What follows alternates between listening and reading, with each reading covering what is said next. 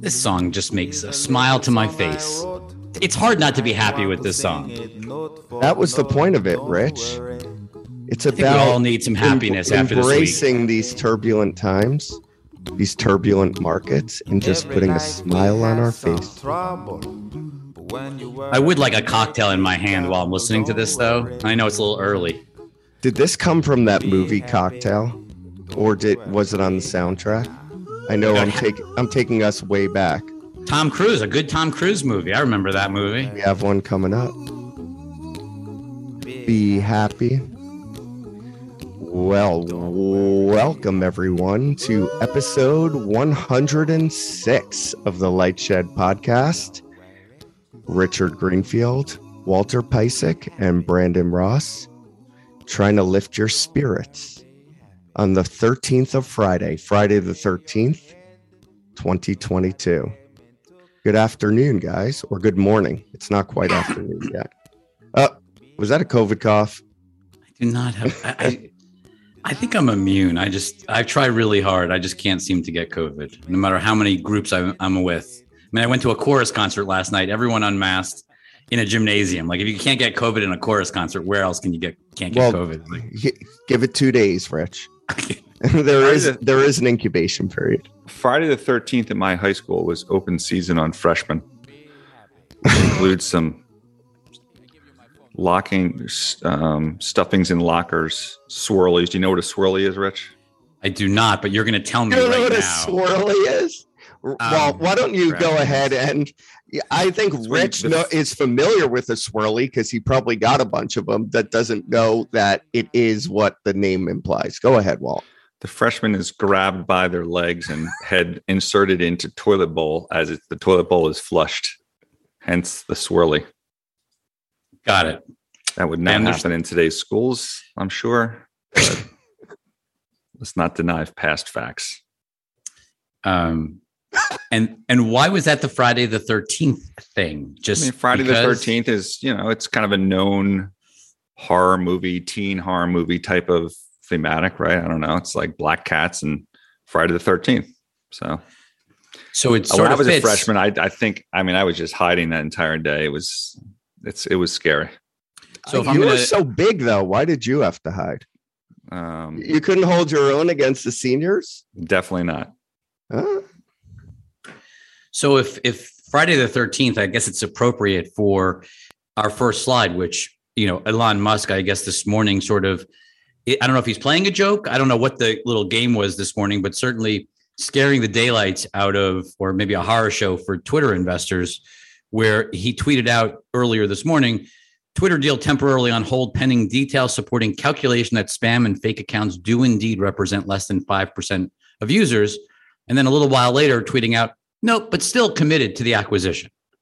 I don't even actually know what those two tweets back together. Like, I'm not sure why the premise of the deal was based on the calculation of spam and fake accounts. Maybe it was a deal term, right? So if it wasn't, look, who knows? Because obviously Elon says a lot of different stuff, but that's what I would infer from that tweet, that is a deal term that would enable him in his mind to back out. But the reality is, like, he could basically just back out and pay the $1 billion if he wanted to back out. And this really just brings back a topic that we've discussed for the last 5 weeks since this has started, which is it going to close or not? And this could just simply be a deal renegotiation, priced lower. There was, I think, a lot of emphasis behind that. There was some firm that came out and said short Twitter on that theory. Seems logical. You have them kind of, the board, I think, has played this extremely poorly. I don't know, Rich, you might have a different opinion.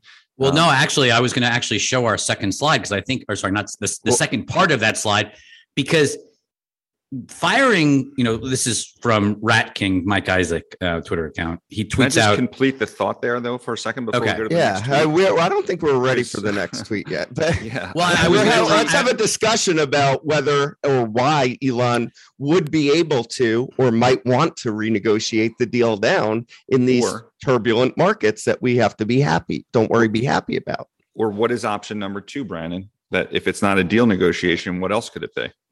If it's not a deal negotiation, to get a lower price. Correct. I don't think it's a back out, but why wouldn't he want to get a lower price? There were I agree. no other bidders. I agree with you, but I think, and we all agreed last week and the week before that we thought it was going to close. But there are certainly people today that are saying this is the sign that he is flaking out of the deal and he wants to back. Like he just got bored with it. He realized it was going to be too much of a hassle and it's going to back out. I don't think that that's the case, but it's certainly an option. I'll give evidence as to why that's not the case. If you followed along the news, and there's this new layer of financing that's been negotiated all week for the preferred shares, it seems like, Elon's proceeding with trying to get the deal done, but what he's doing, and I think we brought this up last week, is de-risking himself from the deal. So continues to post less and less collateral. So as he was able to bring the equity investors in, he was able to half the margin loan that he had with Morgan Stanley. And now as he wants to add a pref layer, he'd lower the margin loan amount and shift the risk to somebody else there too. So he's taking risk off even while buying. And why wouldn't he renegotiate? I mean, at this point, the whole rest of the market is gotten crushed since this deal was announced, especially in digital media. Yeah, absolutely. And I don't know if this really has an impact materiality wise, but he purchased Bitcoin on the balance sheet of Tesla. Tesla's stock has gotten creamed, as has Bitcoin. Forgot about that. I mean, so it's just kind of... That's some real ARK. That's like owning double ARK. So it's just kind of a triple ARK. Triple ARK. So yeah, there's a lot of stuff that incrementally has happened, but at a minimum, yeah, you definitely want to. And again, I think if you went back 4 or 5 weeks ago, Rich, I think you didn't think that the board would accept $54. And I think the board proved who they were and what the situation was. And then I think Twitter subsequently reported, I don't feel like those were great numbers. Maybe you disagree. So like, kind of who the board is. So like, why not just twist them a little bit further? Well, I guess the one thing I would just say is that, I have to pull up this other slide because I think it all relates. Okay, yeah, let's go now. I think we're ready for it because you're right. It does relate because if you really thought Elon was walking, right? Exactly.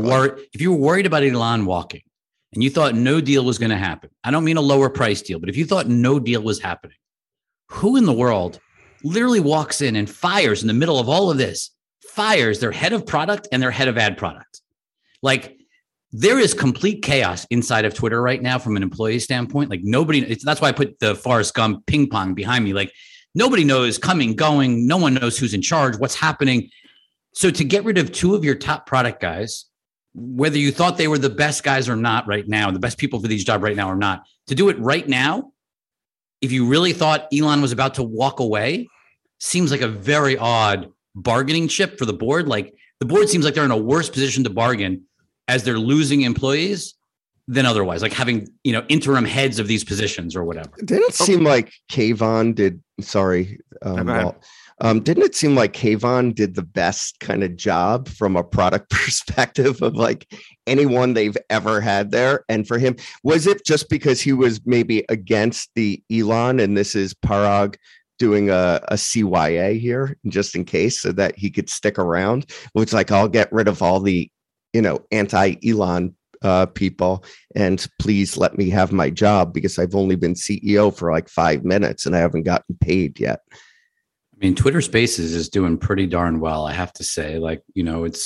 I do think that there's been some good product innovation. Is it the pace? No, pace has not been as good, but it's hard to know how much of that falls on, sort of management agenda, board, et cetera.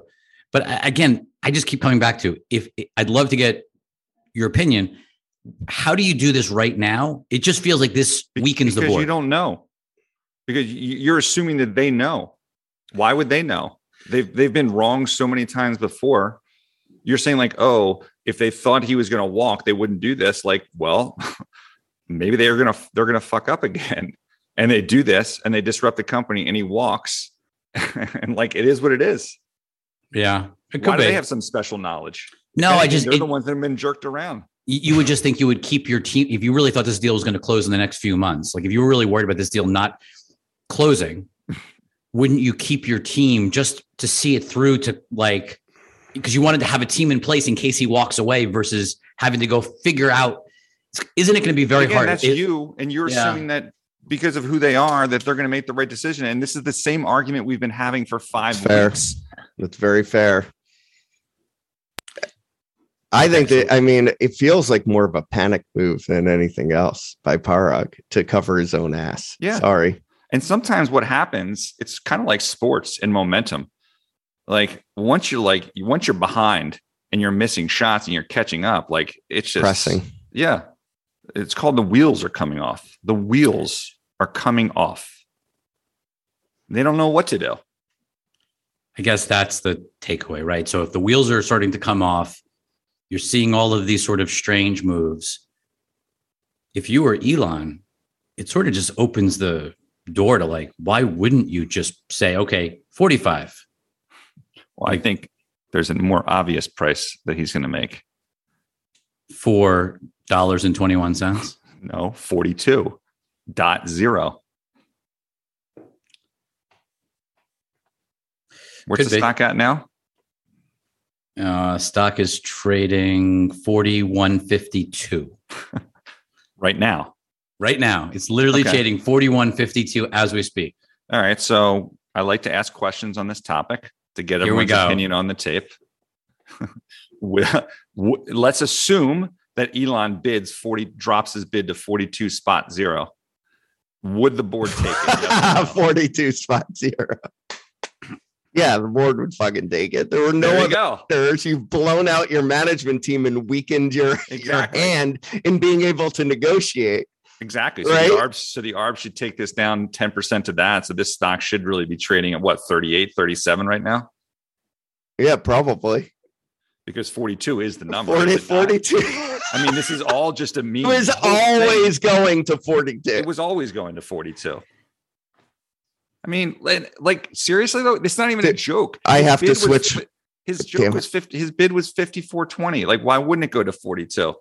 And you just said the board. Rich, you didn't answer though. Would the board accept this board that you have such a high respect for? would they accept 42? I mean, 3 weeks ago, I would have said no way. I know you. No, you in fact did say no way. But 4 or 5 weeks ago. But with the amount of things that are happening right now, I don't think there's any way they could say no. I don't think they can. Good. Where's my Elon? No, I switched my background to Friday the 13th, and I want my Elon background back. Okay, I can't find it. Podcast of him token up. Yeah. So we've got Wall Street Journal, Ben Mullen tweeting out Netflix in talks with the trade desk for ads push. And then we've got John Coblin saying Netflix is aiming to introduce its advertising tier by the end of the year. Wow. Two things that are obviously interesting about that. Obviously, Reed Hastings talked about outsourcing, so it's not shocking that Trade Desk would make the most sense. I always thought Roku was sort of an odd partner because Roku is sort of a platform that you wouldn't want to preference one versus the other, whereas Trade Desk is more agnostic. It is a little weird to use a third party. Obviously, it speeds Netflix to market. And I'm sure it's not the long term. It's not weird. It's definitely not weird. I mean, if you want to move quickly, they are coming from a complete standing start. Yep. They want to do this on a global basis. Don't forget, Roku, has some international presence, but isn't global, right? Trade Desk is the most equipped to handle this, and I don't know. You really do have to give props to Jeff Green, who's the CEO of Trade Desk, because I think it was like 2 or 3 years ago when we made fun of him. Laura Martin was saying that Netflix was going to do ads. The other person who said it was Jeff Green, and that would eventually, be a nice tailwind for Trade Desk, and it came home. So Jeff, you were right. the interesting thing is that they sort of made it sound like ads was going to take a couple of years to really happen. Certainly sort of late 2023. So it's interesting if it's right, if the reporting is right, and this is really going to launch by the end of this year, and the password sharing is going to kick in between now overseas and sort of over the next year domestically. There's a couple of interesting tailwinds that, it's interesting how, Netflix stock obviously just keeps going down, but because people are just sort of just completely pessimistic. But if the view is sort of 10% revenue growth this year and next, and these sort of new initiatives are going to start much earlier than people think, there's probably a good reason why expectations are now just too low or too pessimistic. Well, street-wide. There's timing on that, Rich, right? We now all knew that the ad tier was coming in. We all knew that the password sharing lift is going to be there. And I think they talked to something like 10% lift, possibly from each.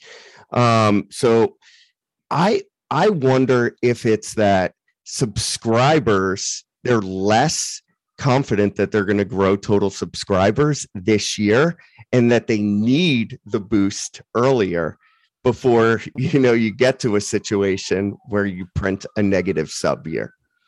I don't know. I mean, it's just timing. You were getting the boost anyway. Who gives a shit if it's 3 months or 6 months in either direction? Does it really matter? It just starts I just think, again, it all ties together. My guess is you do an advertising tier as you launch password sharing, push Crackdown because it makes it easier, lower cost for a subscriber to, get their own plan. If you bring that cost down, it makes a lot of sense to package the two together versus to do them separate.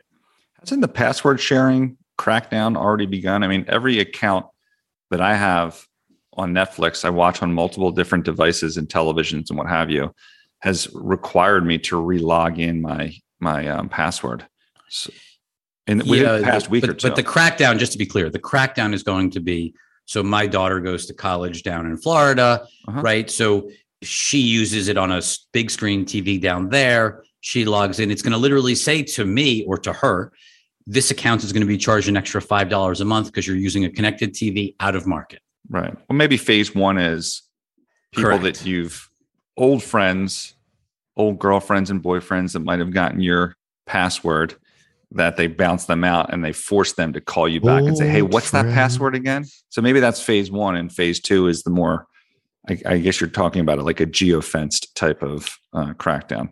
Yeah, IP address based crackdown, which is really what it is. So if you're on your mobile phone, obviously your IP address is changing. It's okay. They're not going to crack down on that. But in a steady in-home, you're using it on a TV, you're tied to one IP address. That's how they get you. Correct. So that there's no confusion. So, by the way, Netflix, I'm just going to say this right now, even with kind of the, the dead cat bounce we're experiencing in the market, stock is cheap right now. And I think they're obviously going to probably grow more than 10% in the next couple of years, especially with these tailwinds. This is not about Netflix right now. This is about investors hate the entire sector. There is just I think is it the sector or is it the market? There's a lot let's take a bigger step back, Rich. For the first time in a long time, you look across the screen, and I wish that we could, buy some of the things we know in our PA. It wasn't against our rules because there's cheap stocks out there. And in my world, where companies actually generate free cash flow, you're getting empirical, numbers in terms of free cash flow yields that should be attractive, even with rates, being 100, 200 basis points higher. So that was sort of a dig at our whole sector of companies that actually make money. Dude, it's just a difference. Did you know Roblox generates free cash flow? So does Netflix. Yeah, I know. Not a lot, but how much free cash flow does WBD? Well, obviously they generate cash. They generate a lot. I know they do.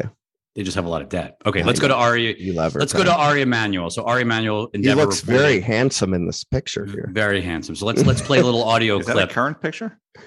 Yeah, I think it is. Oh, okay. I once saw him at the Super Bowl pitching a client.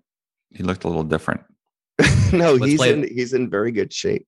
We had dinner with him on our last trip, and he ate only vegetables. Oh, good for him. He looks great. What did he say?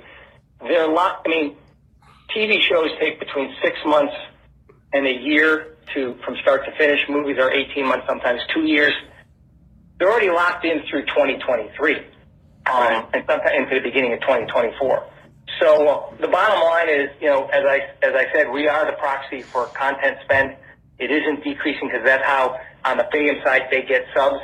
They're all in the process of they've made these bets about being in the SVOD services, and they're continuing to spend. But they also have to defend the legacy business, and content is spreading out to podcasts and et cetera. So, I don't know. No idea why he's talking about podcasts at all on the he makes a very salient point here. So, let's get to it, Rich. Well, but he makes a point of, content spending is locked in, which it is to a degree. It certainly is. Obviously, Disney trimmed $1 billion off, but you're talking about $33 billion of budget before. So they trimmed 3 lousy % off of this year. No, and look, I think Netflix is probably pushing back on budget overages, right? They're cutting some projects earlier. There's no doubt that there is pruning in this environment as streaming slows down, losses pile up. But the sort of the missing piece of this is we've got companies like Apple that are rapidly ramping, like animation divisions at Skydance that they're working with, building out more content, working with Richard Plepler and that whole, joint venture that they have. Amazon is, really spending. I mean, think about it. Amazon is launching sports as well as Thursday Night Football are both launching, Lord of the Rings and Thursday Night Football this year. Lord of the Rings was a bet from a long time ago. It seems like Amazon, the tack that they've decided to take is, hey, we're going to really push into sports. It's predictable. We know what we're going to get out of it.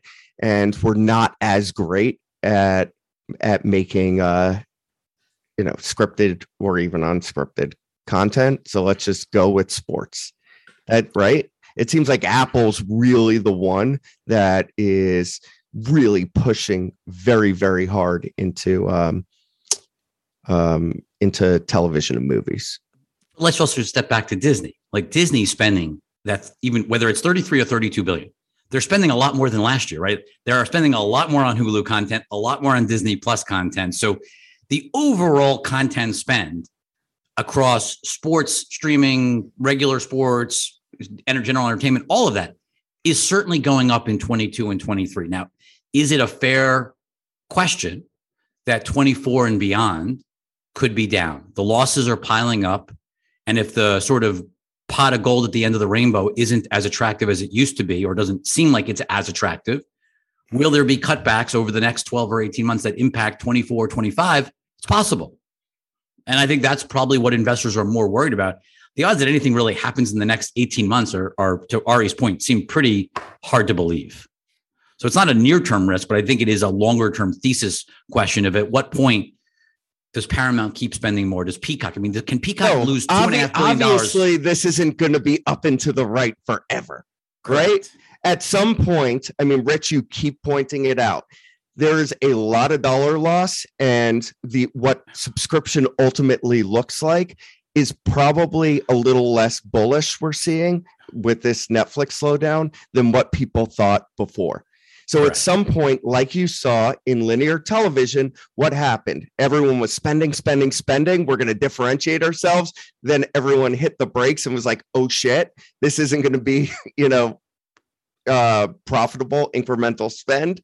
So I'm going to cut it off. I'm going to milk for cash and move on to the next thing. So at what point does the next thing start to peter out? That's the question. And we have no idea. And that's the ultimate question in terms of multiples on the content producers and those who are leveraged to it. But Endeavor, by the way, also a pretty cheap stock right now. We have a lot of cheap stocks in media. Yeah, I know. So I'm not going to beat the drum. And also the other positive thing with Endeavor that I would say, everyone is just so hyper focused on this content spend.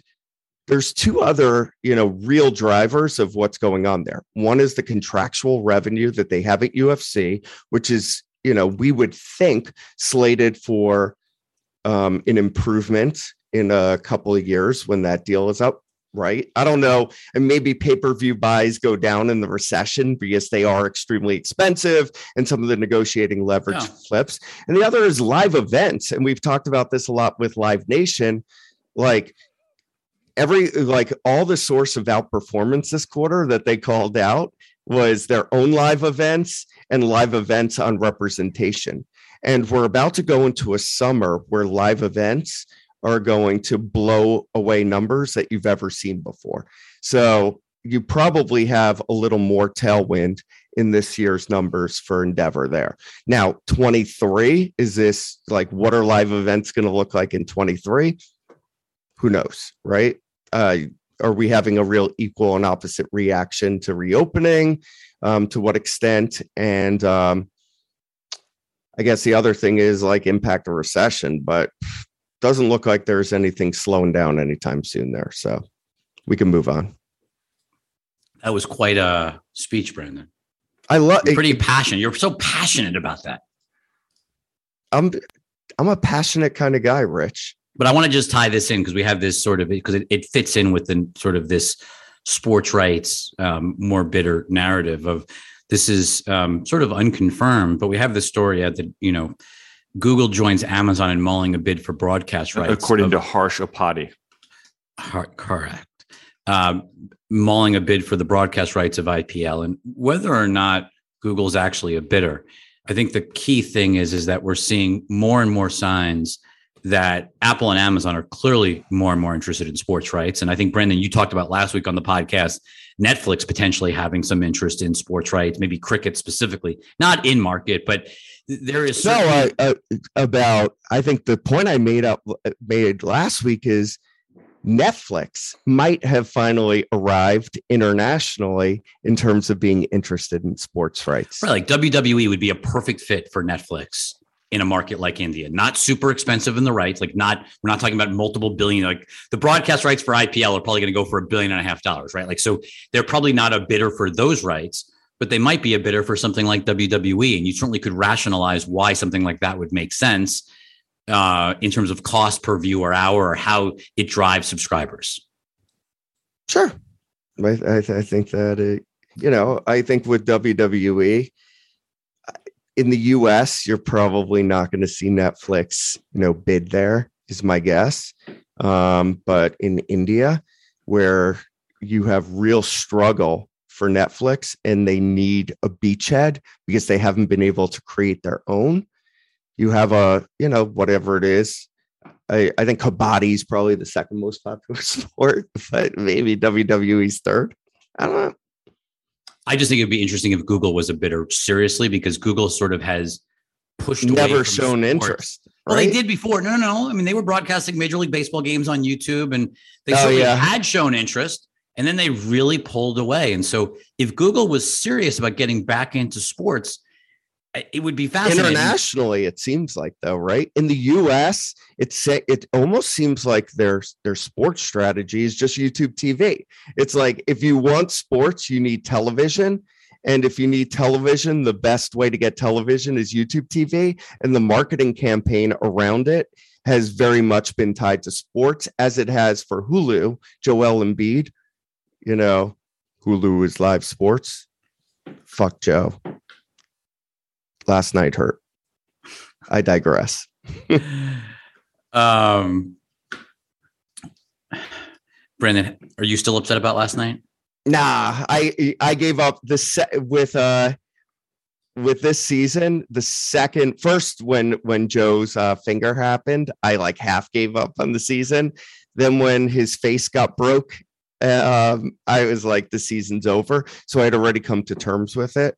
I think what's more alarming when you look at the Sixers is Harden just sucks. Does Brandon care more about TMT stocks or the Sixers? Rich, I'm passionate about everything I do, as you pointed out. You could say the same for any of my interests, right? Is Brandon more passionate about fish or TMT stocks? Or the Sixers or the Mets? We're moving on. Walter, you want to meet Peter Adderton? Yeah, Peter Adderton, friend of Lightshed, tweets regarding the Dish Investor Day that occurred on Tuesday, 95% on enterprise, 5% on retail for the time allocated Dish Wireless Investors Conference. That's not great English, but you get the point. That's maybe the most attractive thing for investors of Dish, if you ask me. And the point that he was making is the time that they spent, talking about their consumer wireless strategy was not great. It was a conference mostly about enterprise. Rich, people were asking where you were, and I was like, exactly. Hey, I said, wait, I don't get it.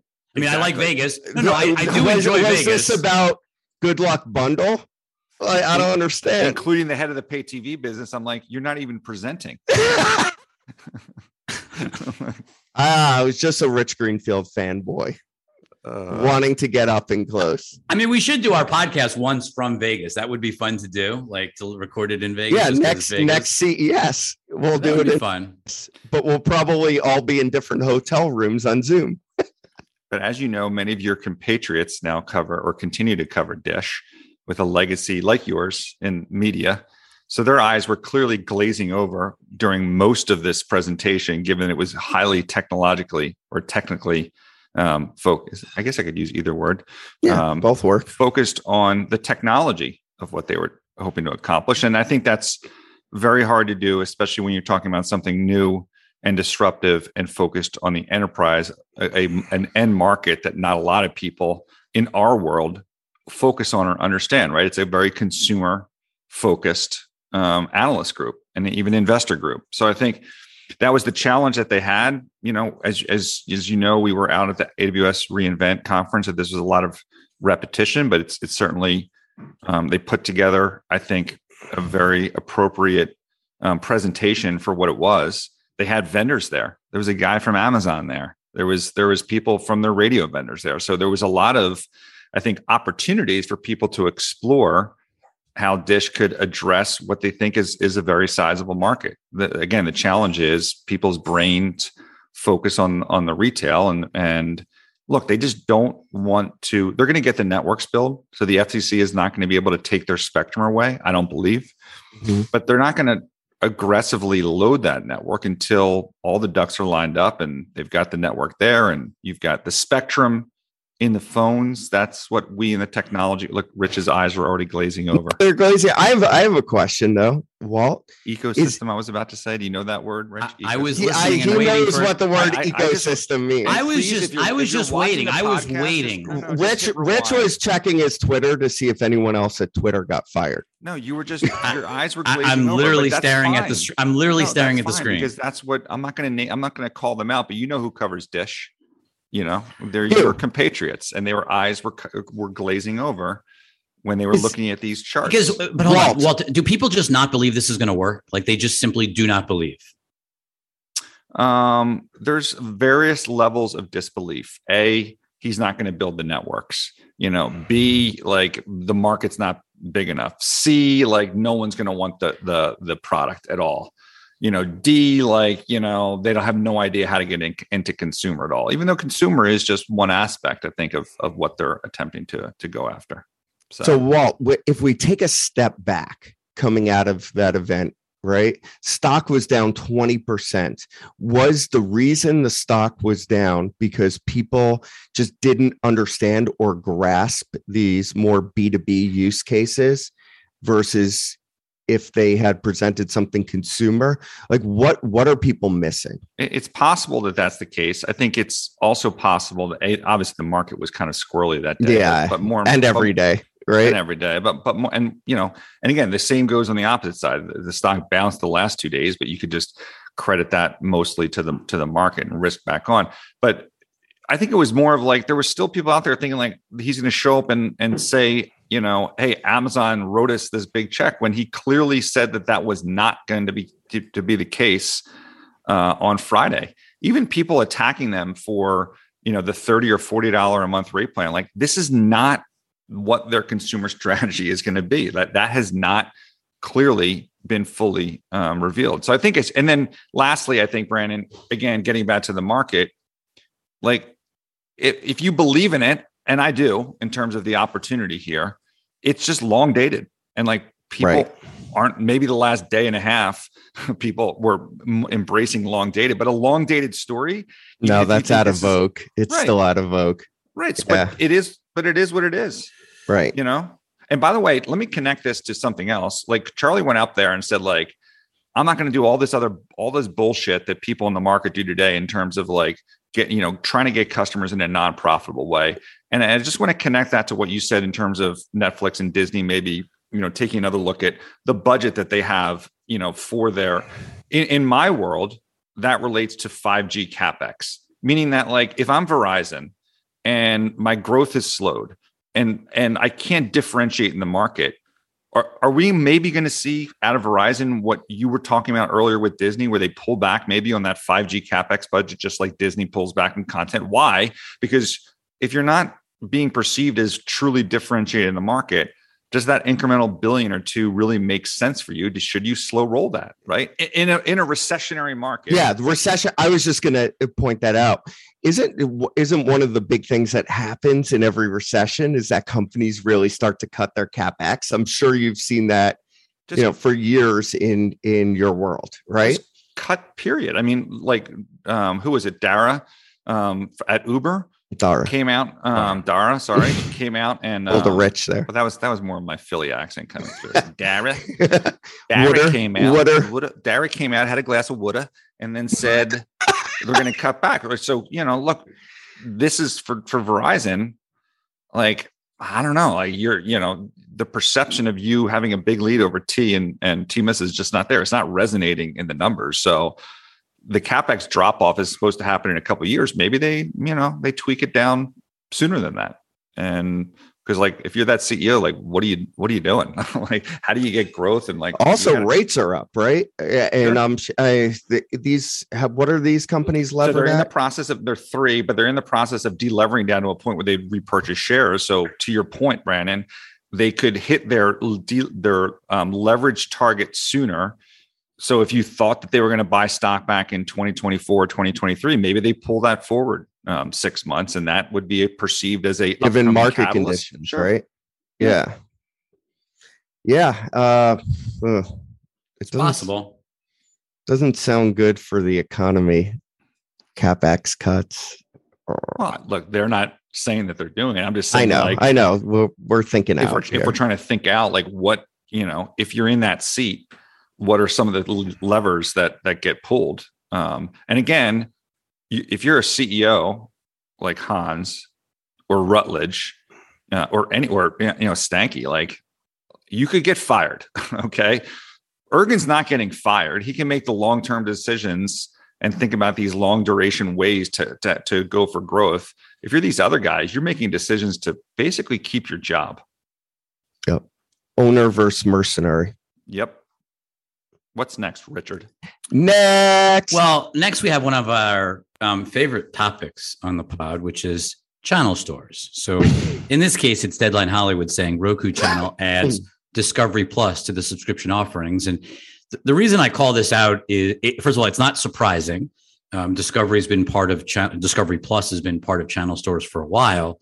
What makes it interesting is obviously that Warner Brothers Discovery is now a thing, right? So with the merger. And so the question, or the kind of the elephant in the room, as I like to say, is HBO Max, which took some real lumps getting out of channel stores, basically, so that, because the whole idea of like, if you're going to go direct to consumer, why would you want people using the Prime Video app, which is a pretty terrible app, as we've talked about? Like, why would you want that to be the experience where you're not really using HBO Max?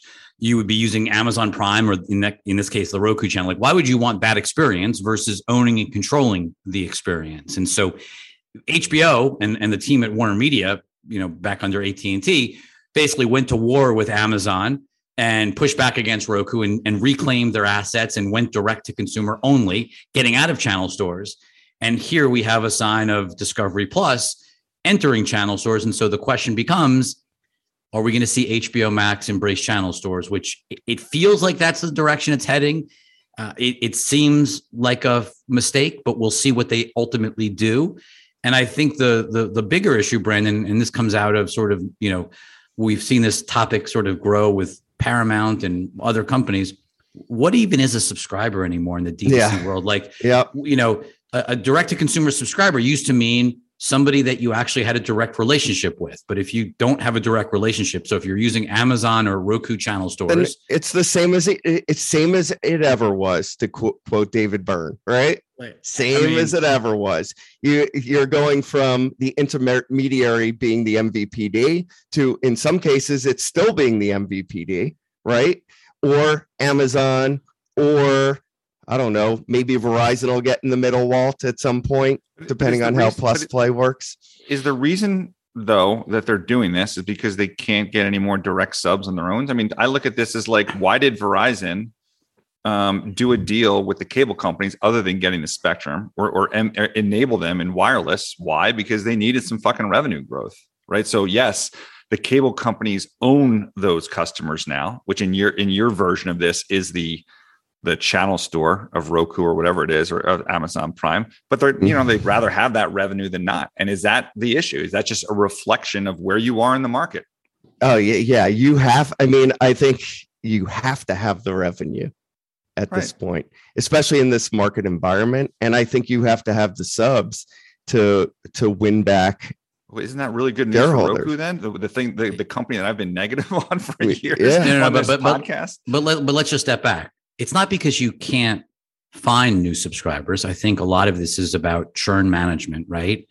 This is sort of them trying to figure out, because you're going to accept, you work in these channel stores, you're going to give up a lot of revenue, but you're going to hope that you get it back in lower churn, maybe even lower customer acquisition costs, right? So your SAC is lower, your churn is lower. You've literally just described Verizon wholesale deal with cable companies. And again, in my world, the reason for that is like, that revenue is better than no revenue. Less revenue than what you would thought you would have gotten if you got them direct, or what you would have to pay to get that customer in, like giving them $1,000 phone. So the difference here is, if let's just take Amazon, for instance. If you're in the Amazon channel store, you may get some data out of Amazon, but Amazon certainly gets complete data. They know everything you're watching. They know everything you're doing, and they're building their own content war chest away from you, right? Like, so they are literally basically inserting and gutting you from the inside. So in the name of helping you, that is the Amazon business model, right? Where they allow third-party sellers to come in, and then they figure out what's selling and then sell it themselves. It's like, it's as basic as it gets. Come in, the water's warm. Yes. Dude, I get it. I'm just saying, so why is that? There is no way this is a good decision. It's just, you do it because, hey, you're 4.5 times levered. You want more subs. You think Wall Street likes subs. You don't want to spend the money to get the subs. This is a quick way to have more subs and probably profitability out of the gate, right? Who hasn't done channel stores? Because you haven't seen Netflix. By the way, you haven't seen. Don't forget your CAC is lower. You bring them in. You don't have to market as much. Sure, right? Everything's lower. Your churn is probably going to be lower. You're just not getting the ARPU over the years. Although we have heard reports that companies like Starz talk about higher churn on Amazon because it's so easy to click on and off. Starz isn't the only one who said that. Come on. I know. I'm just saying people say it's actually not that low. Why don't we get Zaz on a Light Shed Live again to defend his decision to do this? Well, first of all, he hasn't decided about HBO Max yet. So we'll be watching that closely. Okay, but I think you made the first point where if you're putting Discovery Plus, on there, then that seemed like it would be a leading indicator. It does. Slippery slope, baby. Exactly. Brandon? Yes, sir. Shall I read this? Rebecca Clark. Did I say that right? I think so, yeah. Okay. New, the Match Group, the company behind Tinder, Match, and OkCupid, filed a lawsuit Monday against Google, alleging its billing system is anti-competitive, escalating the growing feud between app developers and tech giants that control the app store markets. Can I tell you a little story about this one, guys? Absolutely. We love stories, Brandon, especially your stories. So on Monday, was a little stressed out, decided I'm going to go for a little walk, take a walk around the block. And I'm walking around the block and I see someone else pacing around the block with like a coffee cup. Who was it? Joey Levin. And people may not know who that is. Okay, so obviously CEO of IAC, also board member of Match and former CEO of Match, and had no idea. So I said, "Oh, well, like, what are you doing?" He's like, "Oh, we're reporting earnings in 15 minutes, but the call is until tomorrow." Turned out that 15 minutes later is when this lawsuit dropped. So I wish I had stuck around and watched him pace. Yeah, watched him pace for a little longer and then gotten the opportunity to ask him about the lawsuit. But this looks like it's kind of Matches now taking the Epic role in what Epic was in the Apple case, and they're taking Google on now. And I think it was Google in 2020 said that everyone who was in the Play Store had to use from now on Google Payments, which gives you the app tax. And I think that was going into effect next month. Match has been getting around the tax on some of their Android subscriptions, or a lot of them. And, they're going to go for it now. The question really becomes, there is just this, just everywhere you look, there's just this growing sense that the platforms, the OS, the operating systems really are the ones with power, and they're just flexing over and over again that power. And I think that's sort of the question. And that's why I think this whole tvOS thing is so interesting, is sort of whoever controls it has all the power. We're seeing that time and time again. Like, we always thought Facebook was so powerful, and yet Apple can dictate terms. And now you're seeing Match. Like, the OS is so important. And it's obviously this week we saw the news that Marcian Jenks from Comcast was just appointed to head of the Charter Comcast tvOS joint venture. We think it'll be called Flex or something like that. But it just makes this battle for tvOS that much more important in my mind, seeing what's happening and all of these legal battles that are happening on the mobile OS. You can see the same thing. If somebody really gets true power, maybe, whether that's, I know we're skeptical that it'll ultimately just be Roku, given what Google and others are doing, but the reward is obviously huge. And it's sort of amazing when you think back that Comcast and Charter, that it took until 2022 for them to figure out that they should be in this game, given how powerful the OS is. Yeah. I'm done with my soliloquy. I think everyone is passionate today. Amazing, but not surprising, perhaps. Yeah, I guess not surprising at all. Always slow. So, friend of the shed, Dave Gandler, Fubo. Oh my God. Sorry. That was the joke of the, podcast. Brendan, I don't know if I'm going to give you the month yet. Brandon, you said we were trying to be funny on the podcast. So yes, I love it. By the way, that was amazing. Someone from Dish was bringing up that tweet to me as well, the back and forth with Gandler on buying the stock or selling his stock and basically buying the same amount back for like a fraction of the cost. Look, he knows how to trade his paper. And by the way, I think he bought it back at $2.80. That's $2.80, not $280. He's in the green today. $3.46. I don't know. This man knows how to trade paper. He's a great investor.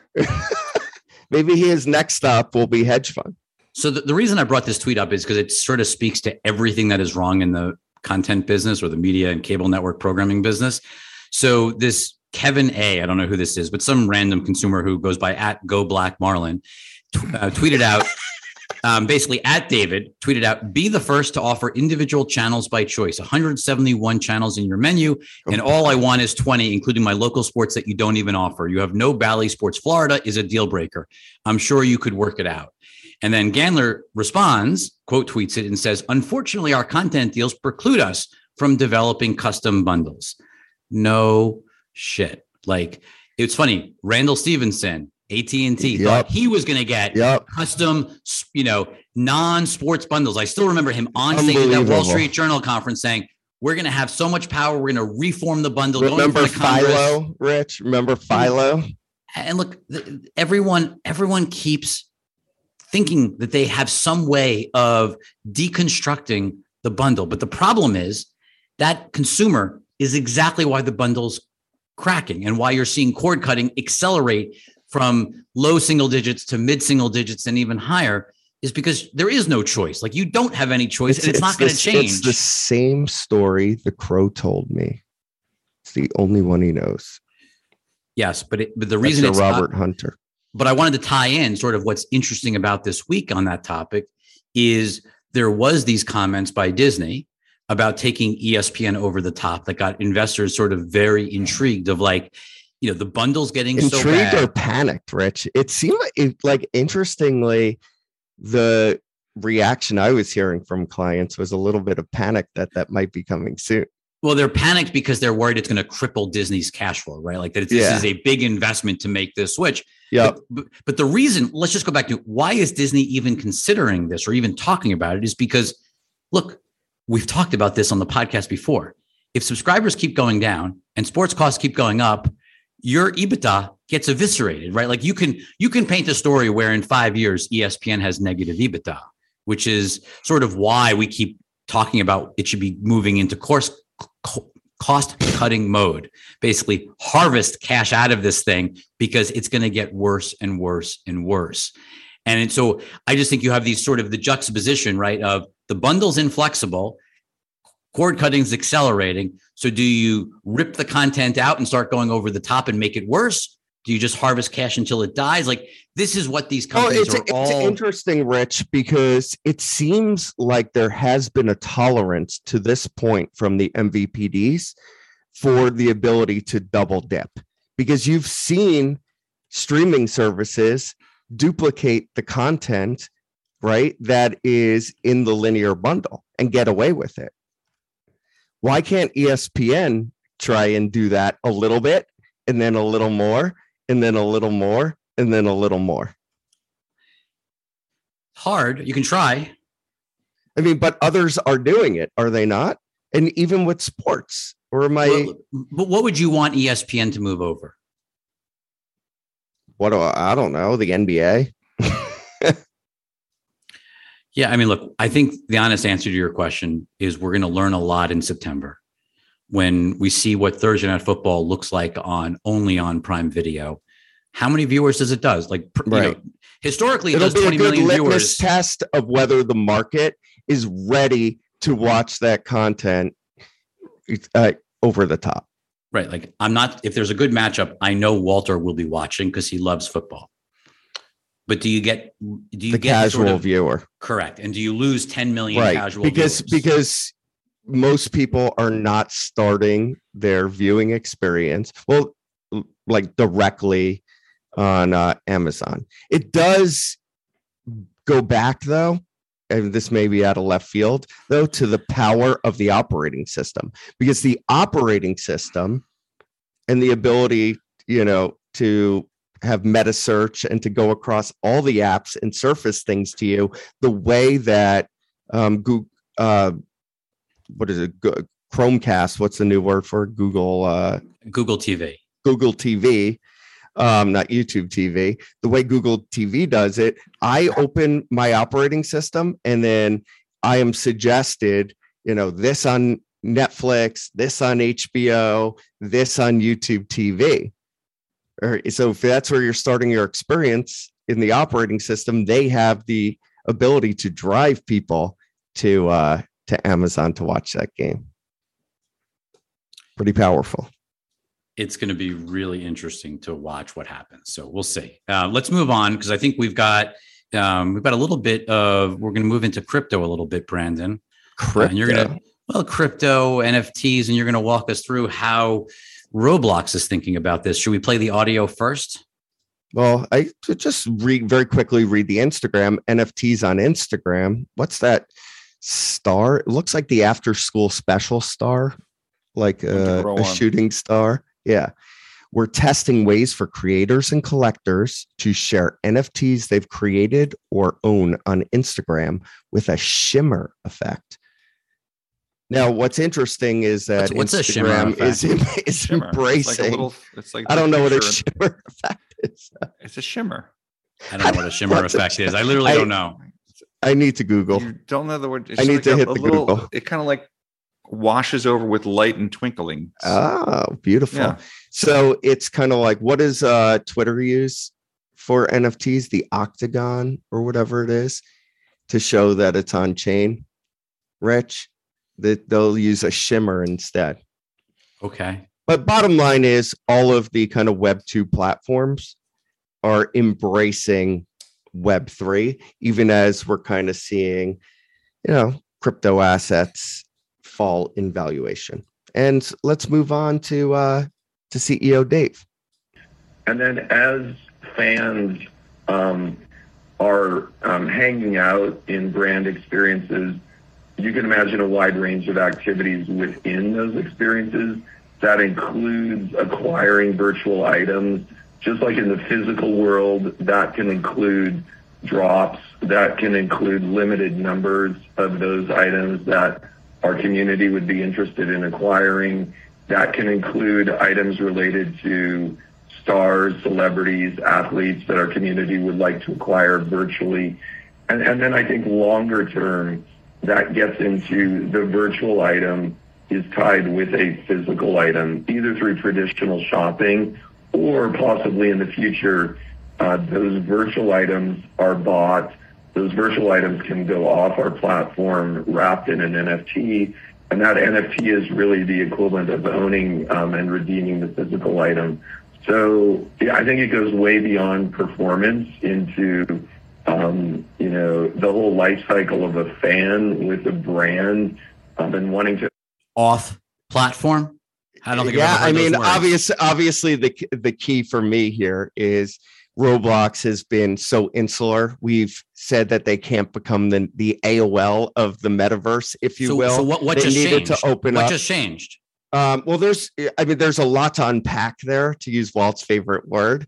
And we could talk about brands and the fact that brands are so important to the build out of this platform, brands and IP holders.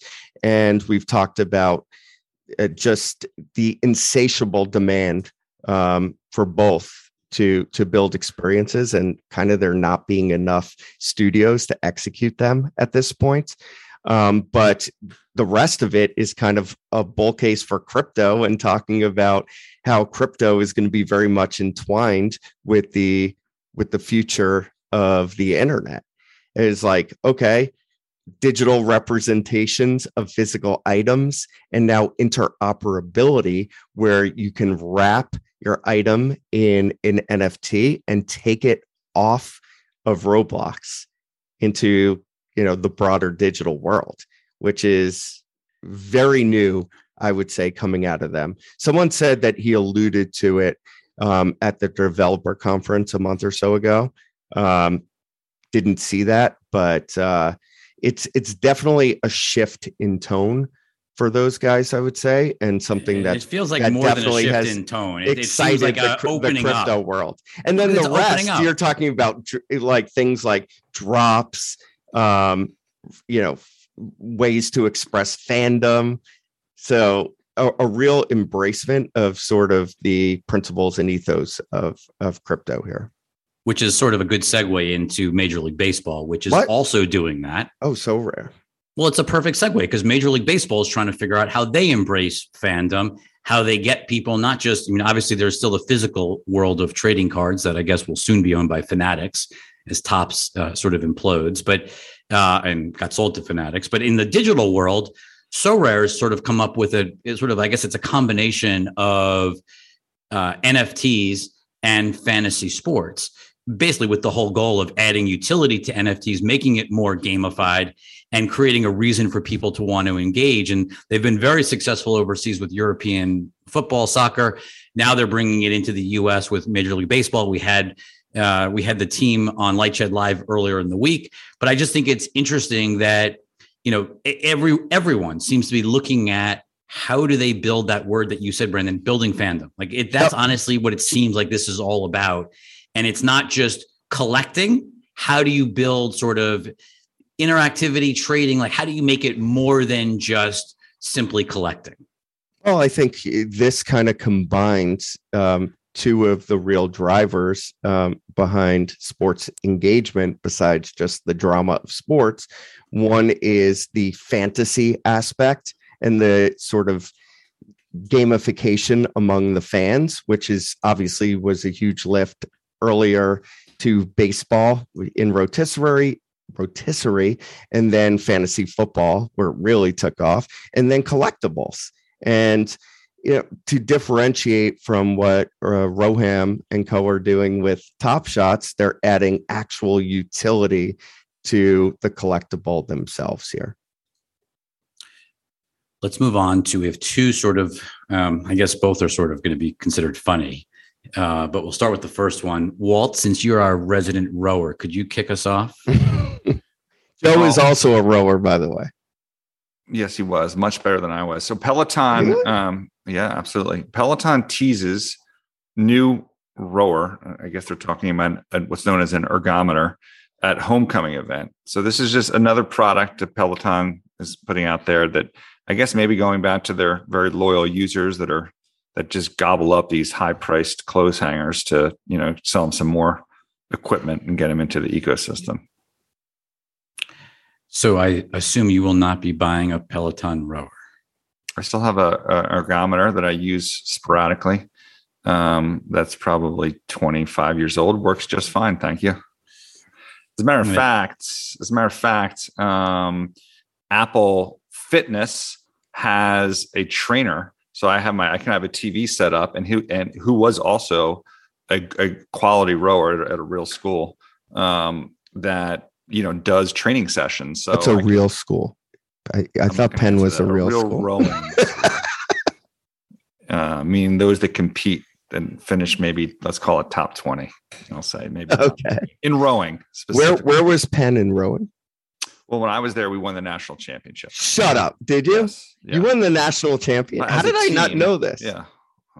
Wow, that's insane. No one really You're a college national champion. Well, it was not my specific boat. It's like a team thing. That's okay. It was a varsity, and it definitely is okay. I'll still take it. Too bad they didn't have name, image, and likeness in the NCAA back then. I'm sure that there'd be no interest in the name, image, and likeness of rowers. Maybe we could put that little star thing from the other slide. Maybe we could put that next to Walter's next name to Walt's head. Yeah. National champion, Walter Piecyk, Yeah. I don't think Penn is as competitive as they used to be. But my high school is highly competitive. Has done very well in getting to Henley. And as Joe points out via text, since this kind of links into our crypto world, the Winklevi. It's all coming together. Rowers. It's all coming together. The Winkies. I don't know. Winklevi. But there's other interactive rowers that I can just tell you that. And I actually, when I was in Vegas, I used one of these aqua rowers there. It's fine. Like no one actually, whenever I see people at gyms getting on, no one knows how to row. And it's honestly, it's awful. It's an awful thing. And for whatever reason, the calorie burn that it shows in the computer is not as much as when you run, which is ridiculous. Because if you put 15 minutes on a rower versus I swear to God, that makes no sense. This is no joke. So I used to, you go into the gym. I still go to the gym, but you look at the machines and it's like, you go to the gym? Yeah. I mean, I didn't notice. I'm jacked. And I'd go on the rower and it would be like 6 calories a minute. I'm like, this is a fucking waste of my time. I could go on the treadmill or the elliptical, and the elliptical feels way easier than the rower. And I was getting like 14 calories a minute. It's crazy. So what is this? What is it, a mistake, or is it like the idea. Arms don't burn calories like the legs do? Well, and there is the error that most people have when rowing. It's not arms; it's all legs. The arm follow through is like it should be de minimis. Rowing is all legs. So when you like kind of like push out, it's like there's no pushing out there because there's no tension there. But when you're pulling in, it's the follow through on your legs. It's just legs. All right, you're gonna have to take me out on the Schuylkill this summer. Let's go to I don't understand. Maybe we could catch a shoe or something. Maybe we could catch a Ben Simmons jersey floating in the water, or maybe a Harden one. Brandon, potentially the best crypto source of all time. Go, dude. This is amazing. When you're getting ads out of market, Washington Nationals, Crypto 101, you have questions, we have answers at Terra_money. Crypto 101 presented by Terra. But For just to be those that clear, don't- this is their Twitter account. Yes. Yes, this is the Washington Nationals Twitter account. The day after Terra completely evaporated off the face of the earth, and we're watching Mets games, and all the seats behind home plate say Terra on them. I guess you got to be careful who your sponsors are. The money's good and everything, but you're stuck with that. Well, maybe if they can't pay their bills, they'll move on to a new And sponsor. for those that don't know, Terra is a quote unquote stable coin, which is someone pointed out is like calling something jumbo shrimp. And it's basically Oxymoronic. 140 it's asymptoting to effectively zero. I had a friend that bought some at a penny, and I think it's like, I don't even know what you call it. It's a fraction of a penny now. I mean, it just keeps asymptoting. But there's a very interesting thread if anyone wants to hear some of the conspiracy theories about why it happened, and somehow someone made maybe $800 million on the trade. But please contact Walter Piecyk. It's Walt at lightshedtmt.com right. for the story. Let's turn up Joe Galone's second musical choice of the day for a little Flippity flip flop flippity fly. flip flop flop. What is it? Is this a 60s song? I don't This know. is 1965 Jody Miller. There you go. Classic Galone, giving a song from the 60s. Should we throw some Beach Boys on I there? loved his choice of "Don't Worry, Be Happy" though. It sort of fits well, though. Doesn't it fit well with Forrest Gump? It's not a bad. I mean, Forrest Gump went through all the years though. So I understand. this does make me want to dance like this. S&P's up 3%. Where are we going to be finished up or down next week? Nasdaq's up 4. Yeah, so that's Hell making yeah. people feel happy. Of course, it's only 12:15, so by the time And we're this ready podcast for the market releases- to do its flippity Mid-afternoon flip, roll. flip flop flop. Yeah, exactly. Have a wonderful week, everyone. We'll see you next week for 107. Thanks, everyone. One